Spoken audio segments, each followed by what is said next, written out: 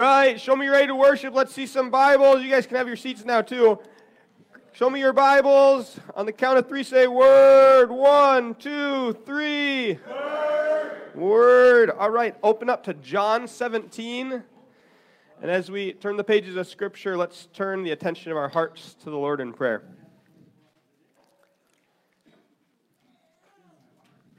Father, I pray that you just bless us through the study of your Word.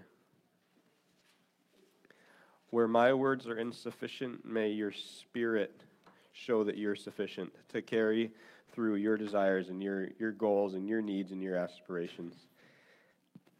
And may we approach your word with a heart of surrender, inviting you to challenge us, to change us, to transform us. Knowing that you love us right where we are, but you're not content to leave us there because you want us to grow beyond what we are,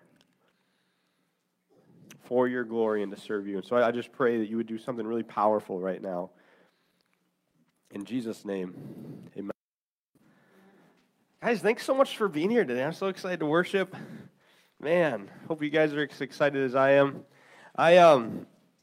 We're in a series called Reclaiming Christianity. Reclaiming Christianity, and I believe we're living in a time where there's great confusion about what it means to be Christian and what Christianity really is. And we acknowledge there's contributing factors to this. We acknowledge that, there are contributing factors, and that's okay. We're not here to stir the pot. We're not here to name names. We're not here to complain, okay? We're not here to do anything negative, per se, with that. But what we are here to do is we're here to reclaim Christianity, because we know that some people dislike Christianity for what it is, but many dislike it for something it's not. Right? We acknowledge we live in a world where many people have a bad taste for Christianity because of who Jesus is, but many people dislike a Christianity that doesn't exist because they dislike a Christianity for something it's not. So what are we going to do? We're going to reclaim Christianity. What are we going to do? Instead of spending all of our time telling people what Christianity is not, we're going to invest energy into showing people what Christianity is. Amen, family? And so we're going to reclaim Christianity. And last week, we introduced the idea of reclaiming Christianity through the local church. Today, we're going to talk about reclaiming Christianity through global mission. And what I'd like to do is I'd like to begin our conversation. I'd like to lead us into this conversation by introducing this key thought. Are you ready for this, family? God is always inviting you to step into something bigger than yourself.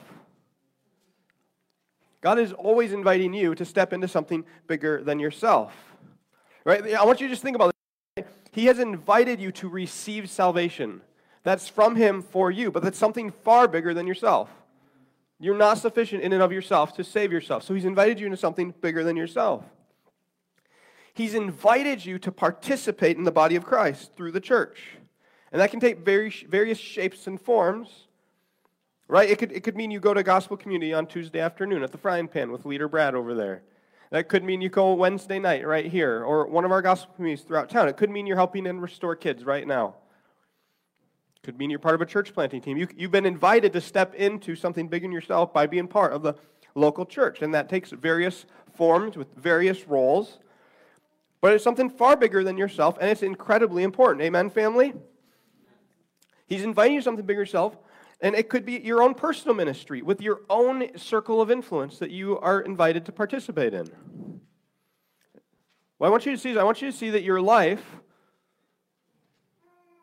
has an influence, positive or negative based on your decisions, but your life and your faithfulness, through your faithfulness, God may be leading somebody to salvation. Maybe hundreds. But does the number matter? No, one person coming to faith in Christ is something that all of heaven celebrates. Because God is inviting you to participate in something, to step into something far bigger than yourself. He may be leading you to do something right now. Maybe you're resistant. And it seems maybe like some small deal, but when in reality, It's God. It's part of God doing something bigger than you could have ever imagined.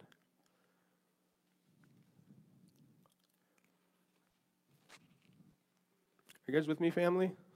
Are we in this together right now? Man, you guys are so quiet. I mean, you should be quiet because you're listening to a presentation of God's Word, but we're kind of a participatory church. God is inviting you to step into something far bigger than yourself. Amen, family? Amen. That's what He's doing. And it's incredible. And doing something bigger than yourself, does that mean it has to be this giant organizational thing that like right now you're in step 3 of a 20-step plan to build some huge organization? Absolutely not. You, right now, where you're at, God's inviting you to participate in something bigger than yourself. I read this story in another pastor's sermon about a missionary adventure he was on. And he went on an adventure into northern India. Millions and millions of people, and only about 1% of them are saved. I want you to think about millions and millions and millions and millions, and only about 1% of them know Jesus Christ as their Lord and Savior.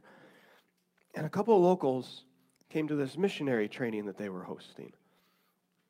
And as they're hosting this missionary training, they met these two men who were very discouraged because their ministry in their community has just been fruitless, and they're very sad and they're very discouraged.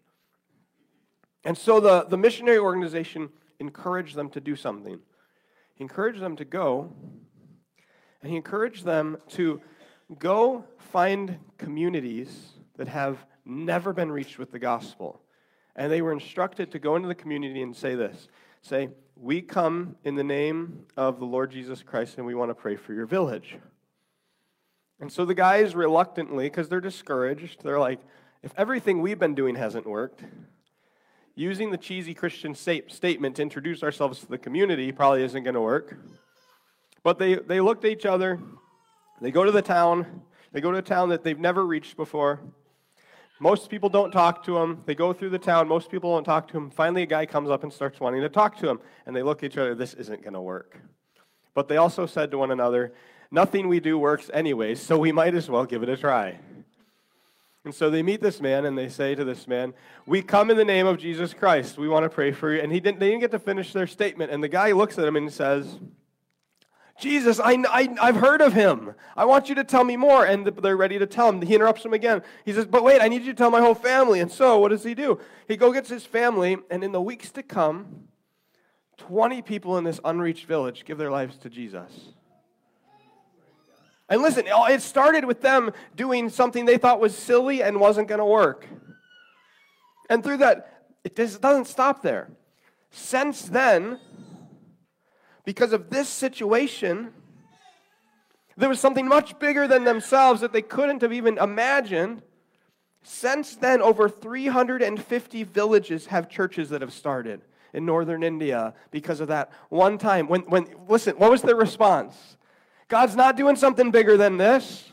This is silly. This isn't going to work. And then what happened? They're like, well, we might as well try it. 350 villages. God is constantly inviting us into something bigger than ourselves. But sometimes it looks like He's sending you to do something that appears like it has zero chances of success. At the same time, I also believe that the Lord gives us the choice as to whether or not we step into that bigger thing.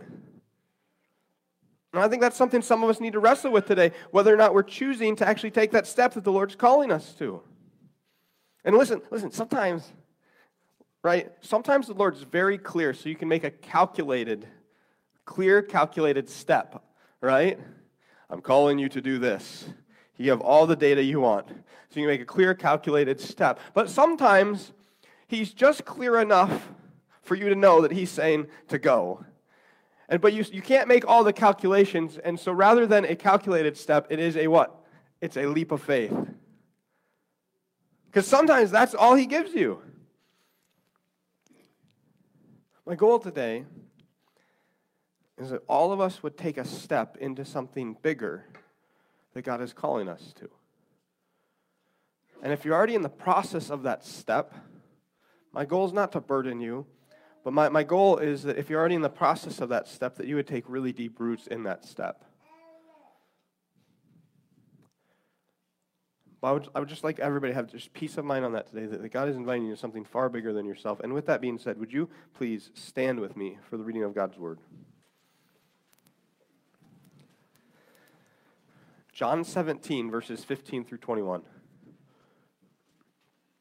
Jesus is praying, and he's saying these words in prayer between God the Son and God the Father. He says, I do not ask that you take them out of the world, but that you keep them from the evil one. They are not of the world, just as I am not of the world, so sanctify them in the truth. Your word is truth. As you sent me into the world, so I have sent them into the world. And for their sake I consecrate myself, that they also may be sanctified in truth. And I do not ask for these only, but for those who will believe in me through their word, that they may all be one, just as you, Father, are in me, and I in you, that they also may be in us, so that the world may believe that you have sent me. The glory that you have given me, I have given them, that they may be one, just even as we are one. I in them, and you in me, that they may become perfectly one, so that the world may know that you sent me, and love them, even as you have loved me. Go and have a seat, family. We're really hammer home on verses 20 and 21, and I got to warn you about this message a little bit. It's all over the place. It's good. It's good. I'm just telling you, we're going to go all over the place because I just want to turn this into like a 10-part series, and I'm giving you like a 10-part series in 2 sermons. So we're going to come back to this later this year. So I'm just telling you, we're going to go all over the place. Grab what's good. Grab what the Lord gives you and just like hang on to it, because we're going to just be all over the place. But verse 20, this is part of a greater text. John 17 is called the high priestly prayer. And say high priestly prayer. Okay, that's what this is called in Scripture. And this takes place during Passion Week. So Palm Sunday's taken place. The Lord's Supper's taken place. Judas has gone to betray Jesus. And Jesus just got done in the last couple of chapters imparting his final wisdom to the disciples. Okay? And then as he concludes his final thoughts of wisdom to the disciples, he prays this prayer that you see in John 17. It's the longest recorded prayer we have of Jesus. It's the longest recorded prayer we have of Jesus.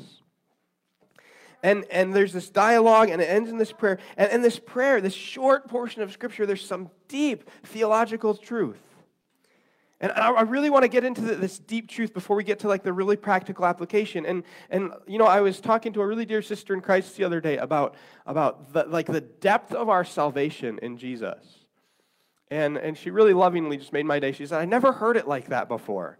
And it was so exciting to just see her interact with the gospel with this understanding. She already knew the gospel, but this understanding she never heard before. And I want to make sure we have all heard this before.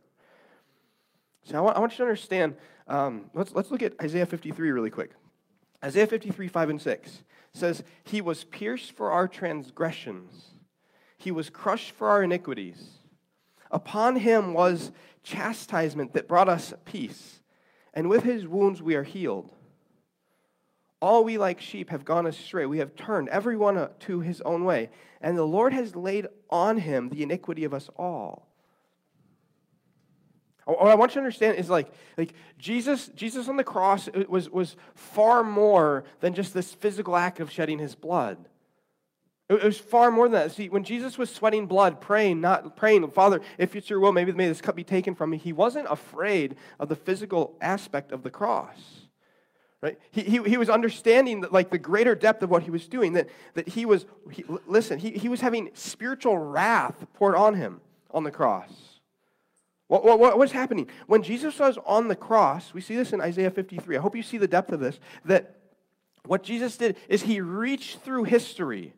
Like, this is a moment that transcends time and space.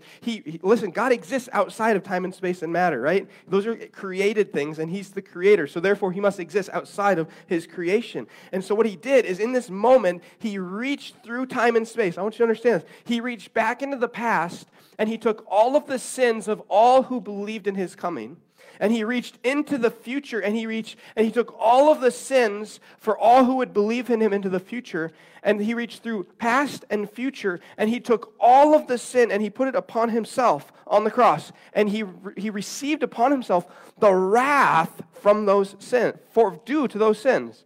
So let's make that more personal. He took all of your sin, reached through time and space, and took all of your sin and placed that upon himself on the cross. Amen, family? So, no, but listen. It's more than that, okay? He didn't just reach into today and yesterday to grab your sin. He reached into tomorrow. He reached into your tomorrow's sin, and he took that too on the cross. And he reached so far, and he said, I love you so much that I'm going to take it all. And I want to take that a little bit deeper. I want you to consider the ramifications of that. What he did is one sin, right? The wage of sin is what? Everyone say death. The wage of sin is what? Death. Right? But not just physical death, spiritual death and eternal hell. So what he did is he reached through time and space, and he condensed the equivalent of billions of hells, billions of eternal hells, and he placed that upon himself. He took your eternal condemnation, and he put that upon himself on the cross. Are you following me? And that is what he did. It's a moment that transcends time and space, and he took all that and put all that upon himself on the cross, and he condensed it into just a few short hours' time. And that's what he endured. Why am I pointing this out in light of John 17? Here's why. Because this Easter season, may you and I never forsake the depth of what we celebrate. May we understand truly why calling ourselves Christian is such a wonderful thing that we can say we are of Christ. Amen, family? May we not forsake that. And secondly, why am I pointing this out? Because the high priestly prayer, Jesus is once again circumventing time and space as he prays. Right? Jesus is once again in the high priestly prayer circumventing time and space just like he did on the cross. He's revealing us exactly what I'm talking about today, that he is inviting you and I into something much bigger than himself. What does he say in verse 20? He's praying for all of the people who would come to salvation around the world and throughout history. Let's read verse 20 one more time. What does he say? He says, I do not ask for these only, but also for those who believe in me through their word. So I want you to understand, in this time, Jesus is not praying just for the disciples. I personally believe Jesus was looking into the future, and he wasn't just using just a pluralistic word, just blindly just saying, and all those guys. I believe it was a moment where Jesus was transcending time and space, and he was praying for each and every one of us who'd come to faith in him and saying, Lord, I'm my Father in heaven, I pray also for you, and you, and you, and you. And it's just this really powerful spiritual moment where Jesus is praying not only for us today, but still reaching into the future for everybody who would come to faith in him between then and now, and between now and the end of days when he returns and gathers all of us to himself. Amen, family? And this is what he prays. In Romans 8:34, it tells us that Jesus is at the right hand of God, interceding for us always. We see in Revelation that the devil is constantly accusing us, and Jesus is eternally, what? Interceding for us. And then Romans 8 actually goes on to this really powerful rhetorical question. He says, well, then what shall separate us from the love of Christ? And it's rhetorical. He says, shall tribulation, or distress, or persecution, or famine, or nakedness, or danger, or sword? And he's saying, would any of these things separate us from Christ with a rhetorical? Absolutely not. And then verse 37, some of the most renowned statements in Scripture, says what? No. In all of these things we are more than conquerors through him who loves us. For I am sure that neither death, nor life, nor angels, nor rulers, nor things present, nor things to come, nor powers, nor height, nor depth, nor anything in all creation will be able to separate us from the love of God in Christ Jesus our Lord. All of that, I want to just make this one point incredibly clear, that you, Christians, together, you are God's plan A to reach the world. That there are people around the world, there's people in this community who need to know Jesus personally and deeply and intimately, and he's telling us that you are his plan A for that. So much so that even though the night he was betrayed, immediately after this passage, John shows us Jesus was betrayed, and that was the beginning of his crucifixion process. He was betrayed and arrested, and that's what happened. His last thought before the crucifixion was praying for you to reach the world.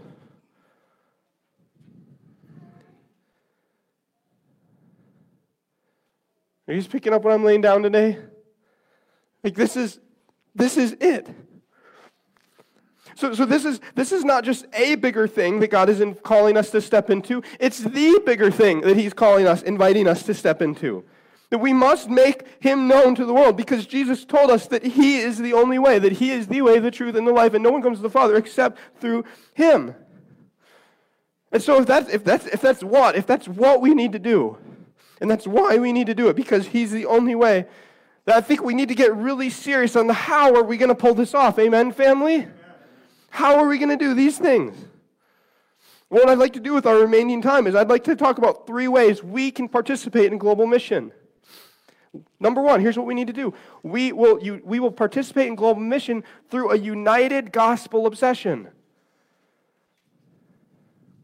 What does that have to do with all this? Well, apparently it's a biblical concept because in verse 21, what does Jesus say in this passage? He says, that they may all be one, just as you, Father, are in me and I in you, they also may be in us, so that the world may believe that you have sent me. What is Jesus saying in verse 21? May our oneness be a witness to the world that leads many to him. Amen? May that be true of us. May our oneness be a witness to the world that many believe in him. So what's Jesus' plan for us to reach the world? It's astounding. It's actually Christian unity. It's not 70,000 step strategy. Values are good. He's kind of talking about a value, Christian unity. Values do what? They form culture over time. But he really boils it down to these 2 words, Christian unity. May Christian unity lead the world to Jesus. He basically said, may they be one, so the world believes in him through our oneness. And what I'm going to do is I'm going to add layers to this. We're talking about a how, and I'm going to keep layering to it. So how do we reach the world? Through Christian unity. How do we have Christian unity? Well, step 1 would be an obsession with the gospel, a united gospel obsession. Well, how do we do that? How do we do that? I'm going to add layers, not because it's complicated, but because I want to be really thorough. So how do we do that? Well, I love Pastor Francis Chan's thoughts on this. There's a sermon he said a couple of years ago. He says, oh, this is just beautiful. He says, you do not build unity by trying to develop unity. You develop unity by having a common goal. And when you have a common goal, and that common goal is the obsession of your life, unity happens naturally. Right? And that makes perfect sense, right? And so Pastor Chan uses this awesome example about a basketball team that was going to the NBA championship the year he talked about this sermon. And what he did is he identified that this team that was on their way to the championship had some teammates, had some players that had some personality conflicts. And we don't have any of that here, do we? No, we're perfectly united with perfectly compatible people in every way, shape, and form, right? None of us ever fight. We never bicker. We all respect one another perfectly.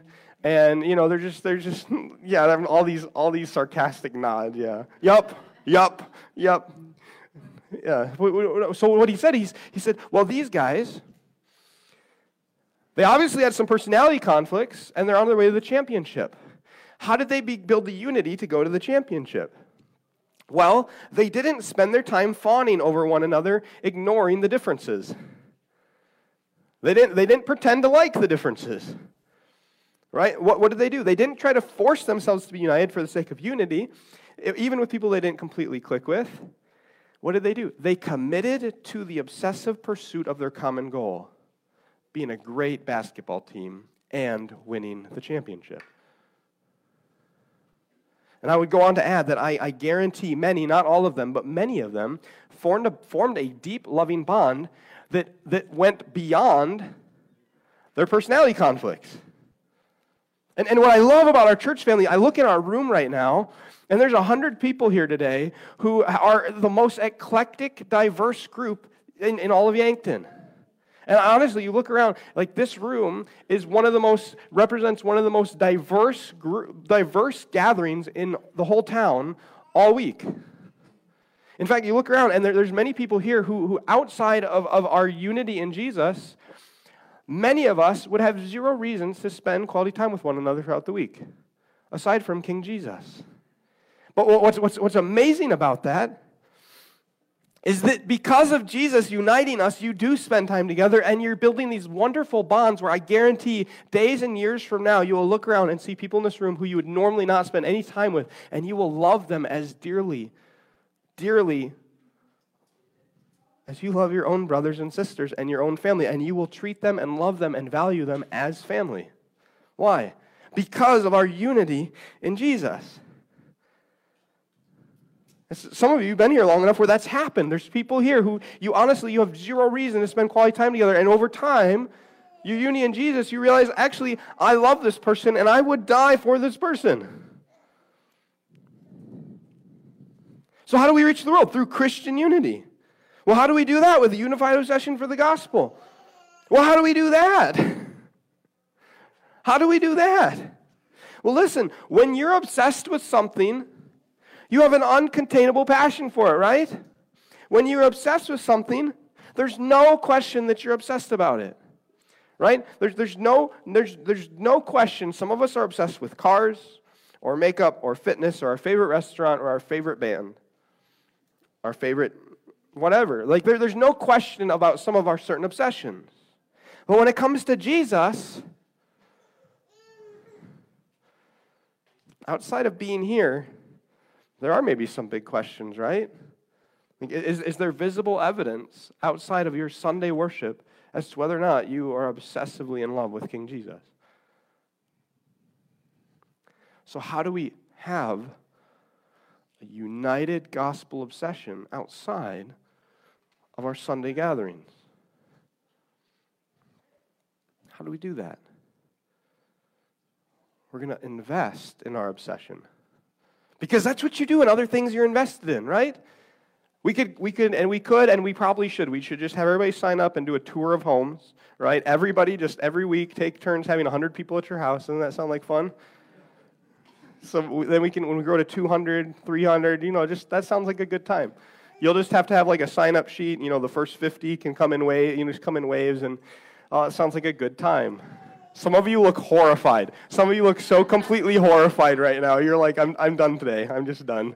No, but yeah. But if we did that, it would be very clear what you value, because you invest in your obsessions, and your household and your lifestyle and so many things about you are clear evidence of that. So how do we do this, okay? How do we build that obsession? Here's the best thing that so many of us needed to hear. You need to give yourself permission to share Jesus. Right? Like, isn't that what it boils down to? The reason that there's no clear obsession of the gospel in your life is you've never given yourself permission to be uncomfortable for the gospel. Right? How do you build that obsession? Right now, you just need to say, self, you have permission to get uncomfortable and be awkward. And because sometimes it will be awkward, right? Like Jesus said, some people will hate you because of your faith in him. In fact, he said there's a lot of people. He said some people, right? He said persecution is a result of professing faith. It's not an if, it's more of a when. You need to give yourself permission to experience that and say, Jesus, I would rather experience that sharing you than feel the burden of suppressing the gospel. I'm going to invest in my obsession with the gospel. Amen, family? And once you do that, it gets a lot easier. And I'll just be really honest, I'm naturally really shy, and sometimes I'm really awkward. But you know what? If I talk to enough people long enough, eventually we'll have a good conversation with somebody.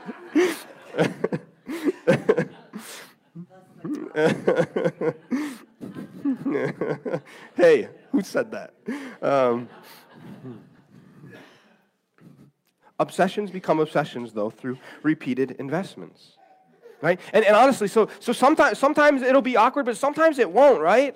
I'll just tell you, several months ago, I was at a restaurant, and one of my goals is I want to always pray when I'm out in public. Not that I need to show off my prayers, but I just want to be just Christ in public, praying for people. And so we a couple guys and I, we just made a habit of we always pray for somebody at the restaurant we're in. We either pray for a waitress, we pray for somebody we see, and you know, I sometimes I get discouraged saying like, hey, can I pray for you? And people are just like, I'm fine. And that's code for like, back off, right? Right? Like, man, sometimes I'm just expecting, my cynical mind expects somebody to just be like, okay, back off, leave me alone, you can do your own prayer. But, you know, we're going to keep doing it, we're going to keep doing it. And a couple guys and I were out for dinner one night, and we just, you know what, we were like, hey, can we pray for you? And this woman that we prayed for was just so full of emotion, she almost just like started sobbing immediately. She started sobbing immediately. It was so meaningful that people were willing to just cared about her.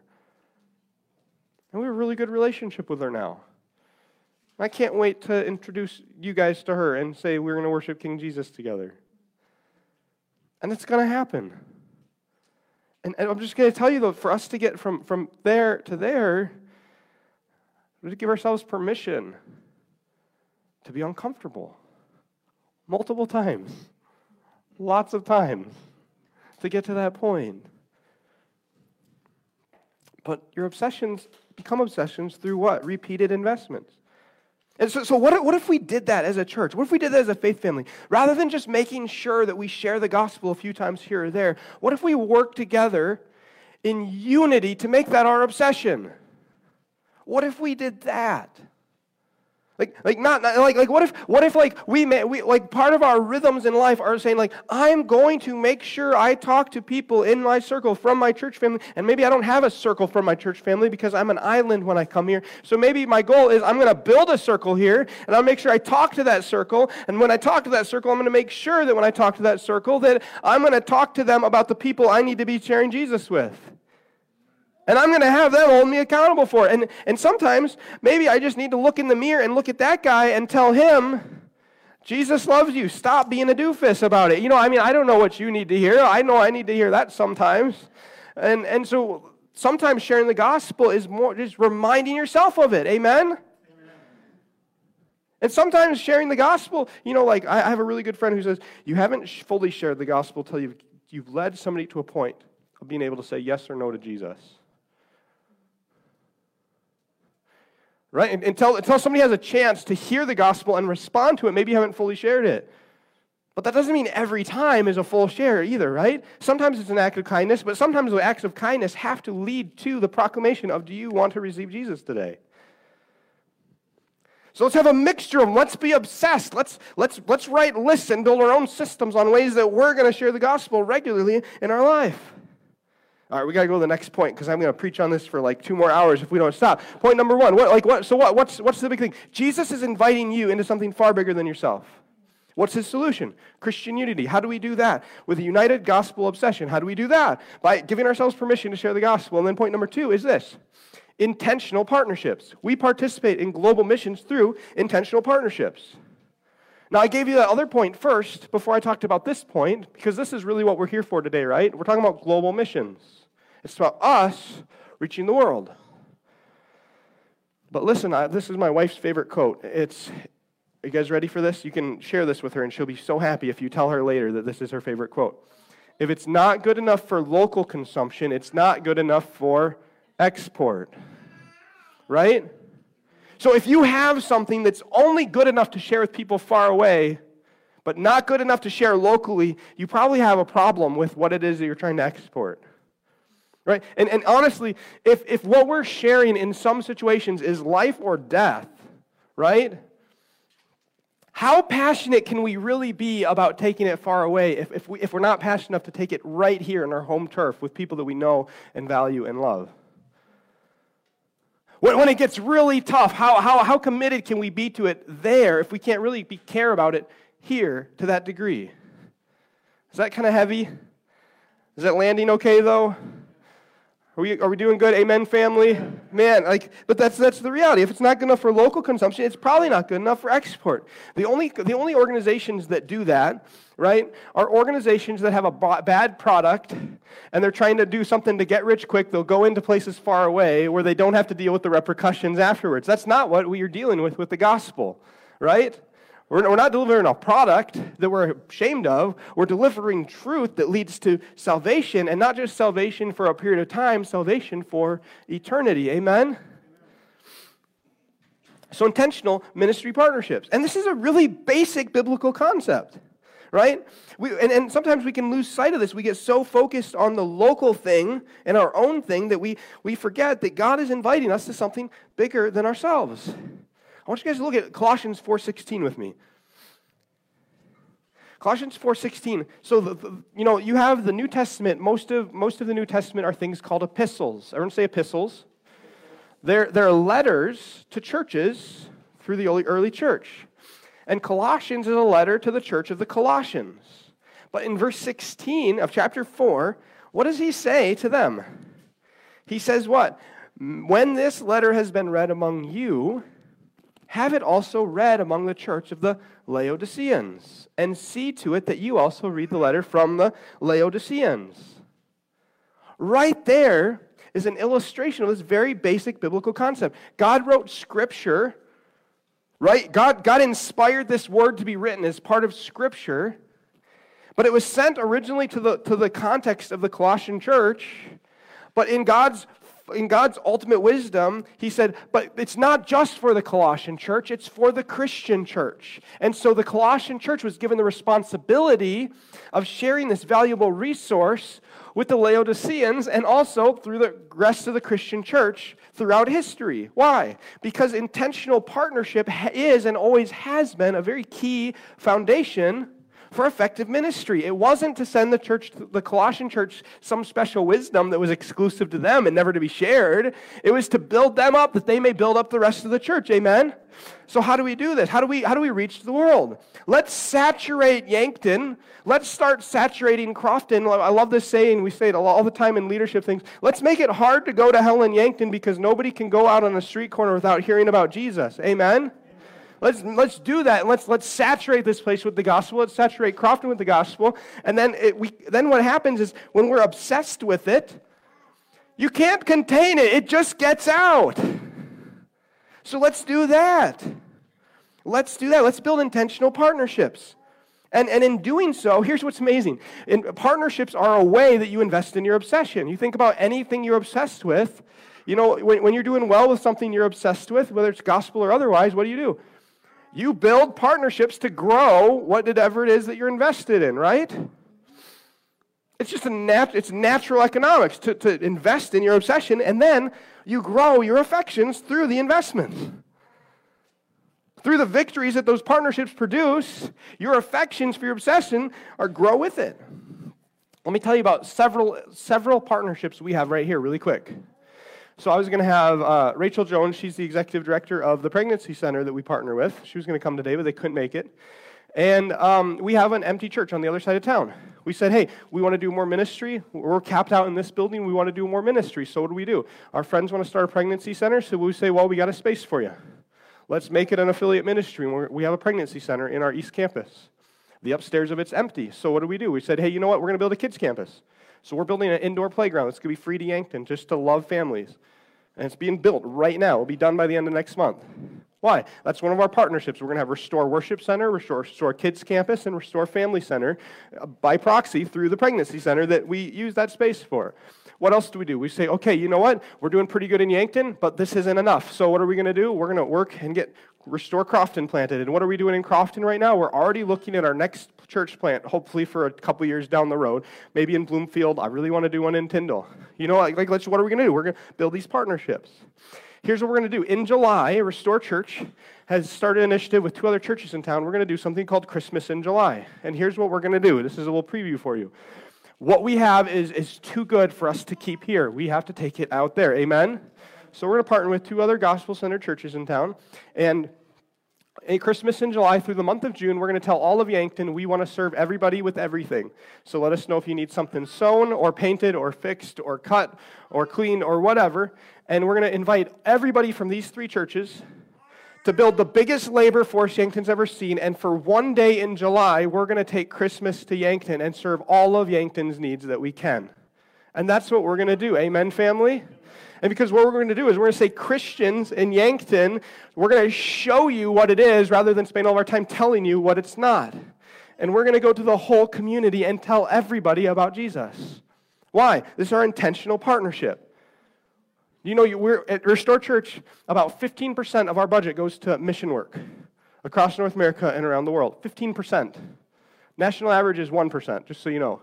15% of our budget goes towards mission work. We partner with about 50,000 churches across North America that pool some resources together to fully fund 3,000 missionaries, much like the 2 men in northern India that I shared with you when we started, so they never have to leave the mission field, and they can stay there sharing Jesus as long as they need to.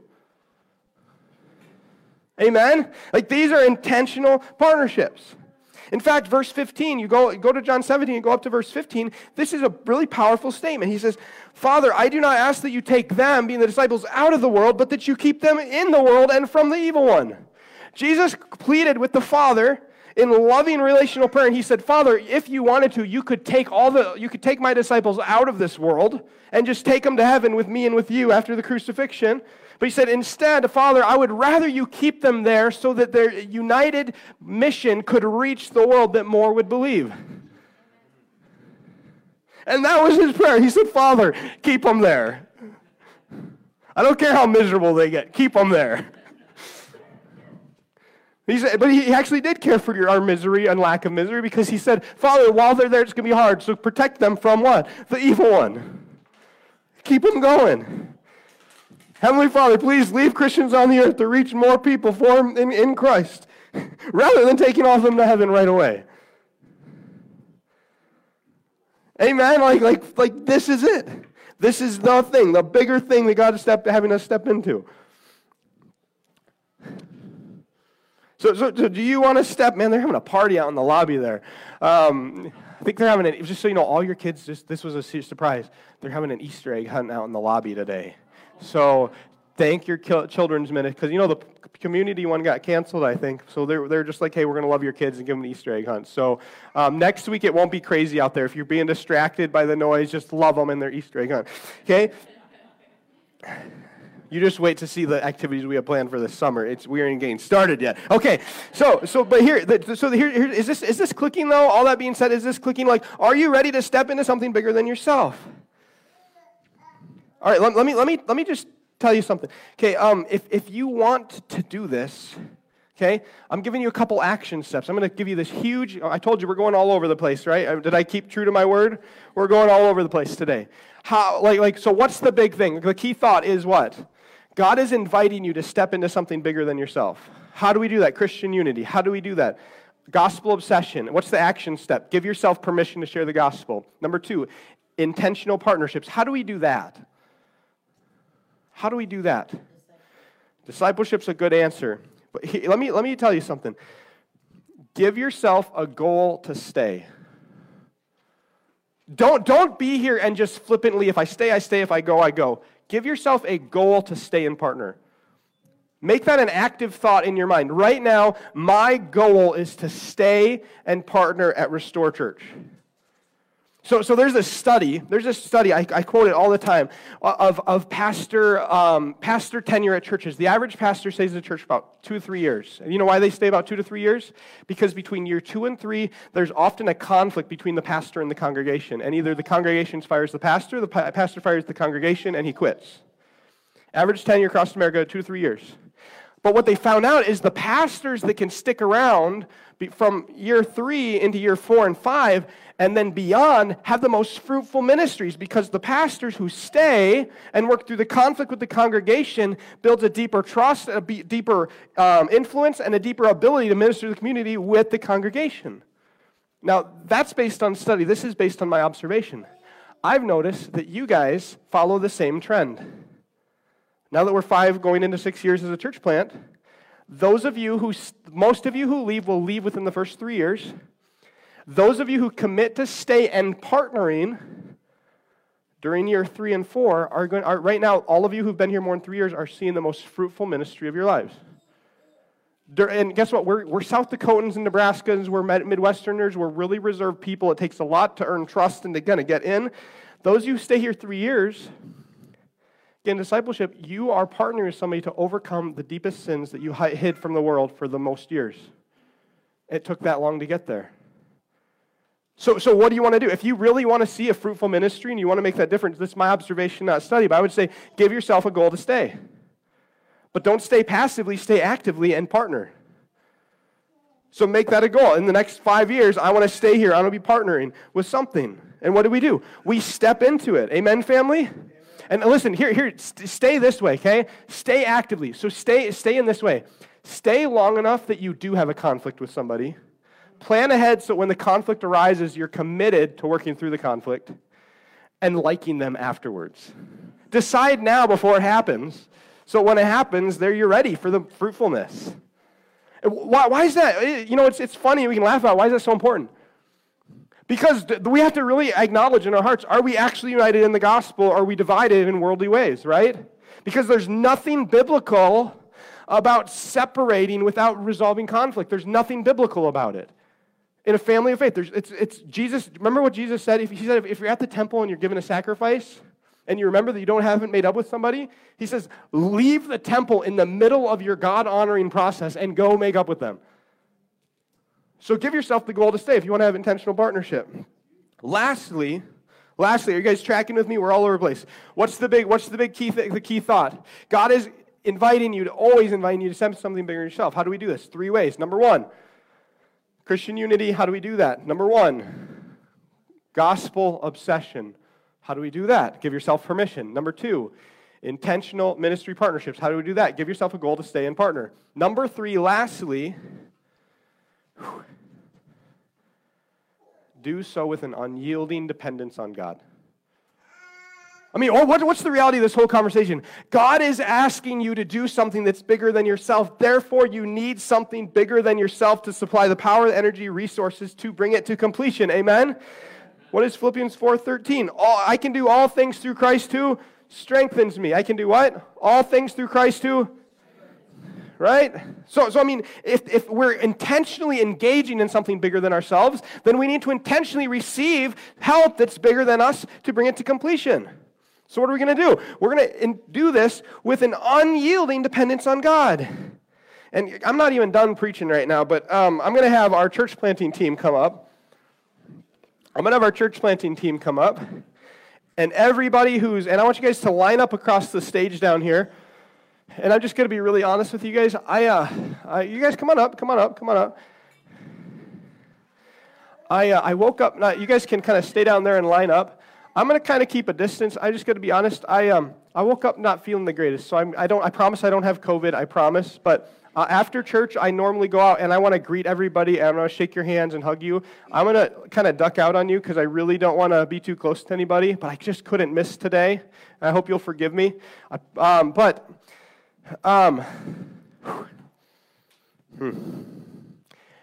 This is your church planting team. We're going to launch Restore Church Crofton Campus next Sunday at 5 p.m. And I want to actually invite everybody who's sitting right now, I would like you to consider this week, if you could go to Crofton every Sunday evening, or as often as you can for the next couple of months, to be part of that, to just help get things going as we launch this church plant. What I want to tell you guys, the reason we preach this sermon today and everybody's up here today, and you guys, you stand up here, don't let yourself feel awkward. I'm going to talk for a long time. I got like 2 more hours of sermon, so the key is don't lock your knees, okay? Okay? I learned that some people faint if they lock their knees, so just don't lock your knees, get comfortable. But here's what's amazing. Everybody up here, you're doing everything we've talked about today. In this church planting thing, what are we doing? You had lots of options. And you had a lot of options. You could have closed the church down, or you could have hired a pastor who would have just kept the status quo. You could have kept doing everything the same as long as you wanted. But You guys, we had a really long, intense interview process. We interviewed for like a year before we really kind of pinned things down, didn't we? And through that process, we came up with this idea that was the most difficult idea of all of our options. And we came up with this idea that was the most challenging, the most out-of-the-box idea of all of our options. But it's also the idea with the potentially greatest impact that made it something bigger than itself, right? This was an idea that would turn one church, two churches, into one church that's a network expanding to saturate the region with the gospel. Do you understand what I'm saying, family? And what I want to do right now is I want to honor them in that, and I want to celebrate this. And I want to I'm going to pray over them, and I would just invite you guys, stand, sit, get on your knees, whatever you want, and just pray. We're going to pray over them together, and I want you to also pray in your heart if maybe you can be part of this. And being part of it doesn't necessarily mean you go there. I'd love you if you go there, but invite everybody you know in Nebraska to go to Restore Crofton campus. But we want to pray, and we want to just ask God to bless them as they're doing something bigger than themselves with an unyielding dependence on God. So let's pray right now. Father God, I pray just that you bless, and I hope somebody gets a picture before we get down here. I pray for that too. God, I pray that you just bless and protect and provide for my brothers and sisters in Christ and myself as we begin this next journey of this next church plant. And Father, I pray right now, this is the process of global mission. We just move a little farther away and a little farther away till we wrap all around the world in your name. And God, I pray that you provide every provision that we need, even the ones we can't see that we need right now, for your glory. And we pray that souls get saved, that we enjoy a long and fruitful season of ministry, and that these brothers and sisters are so encouraged. God, may we have a gospel obsession that unites us so deeply. God, there's so many things to pray for that I don't have the wisdom to pray for, but I know that you see it and you need it and you just see the depths of our hearts. So I pray for all of those provisions and all of those blessings. So God, just bless as we commission this church plant. Bless us to go and bless us to multiply again and again and again. And I just pray this in Jesus' name. Amen. Will somebody get a picture and let's give them some honor and appreciate them.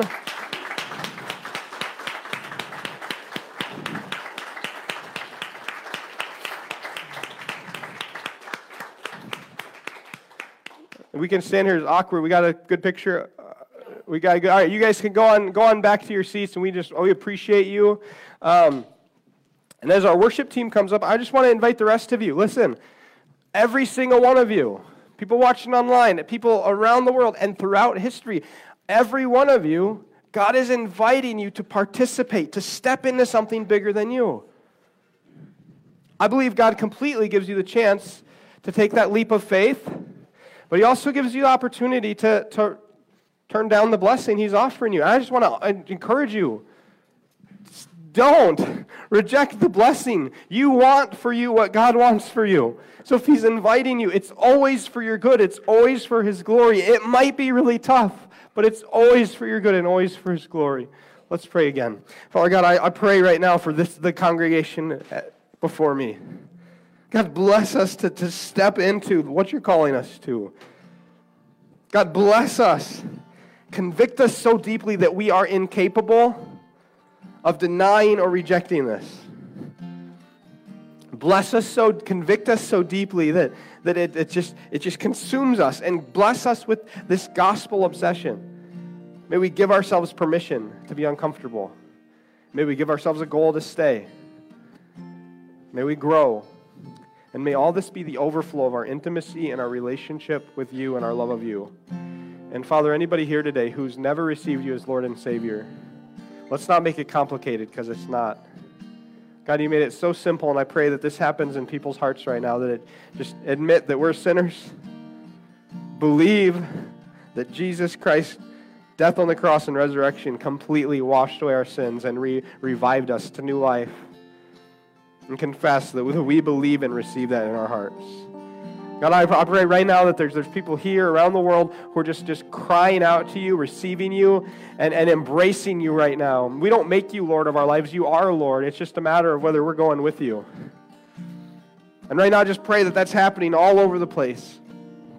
Now in the days to come, that we're just embracing you as Savior, and I pray that so deeply. I pray that so deeply, Lord. We love you in Jesus' name. Amen.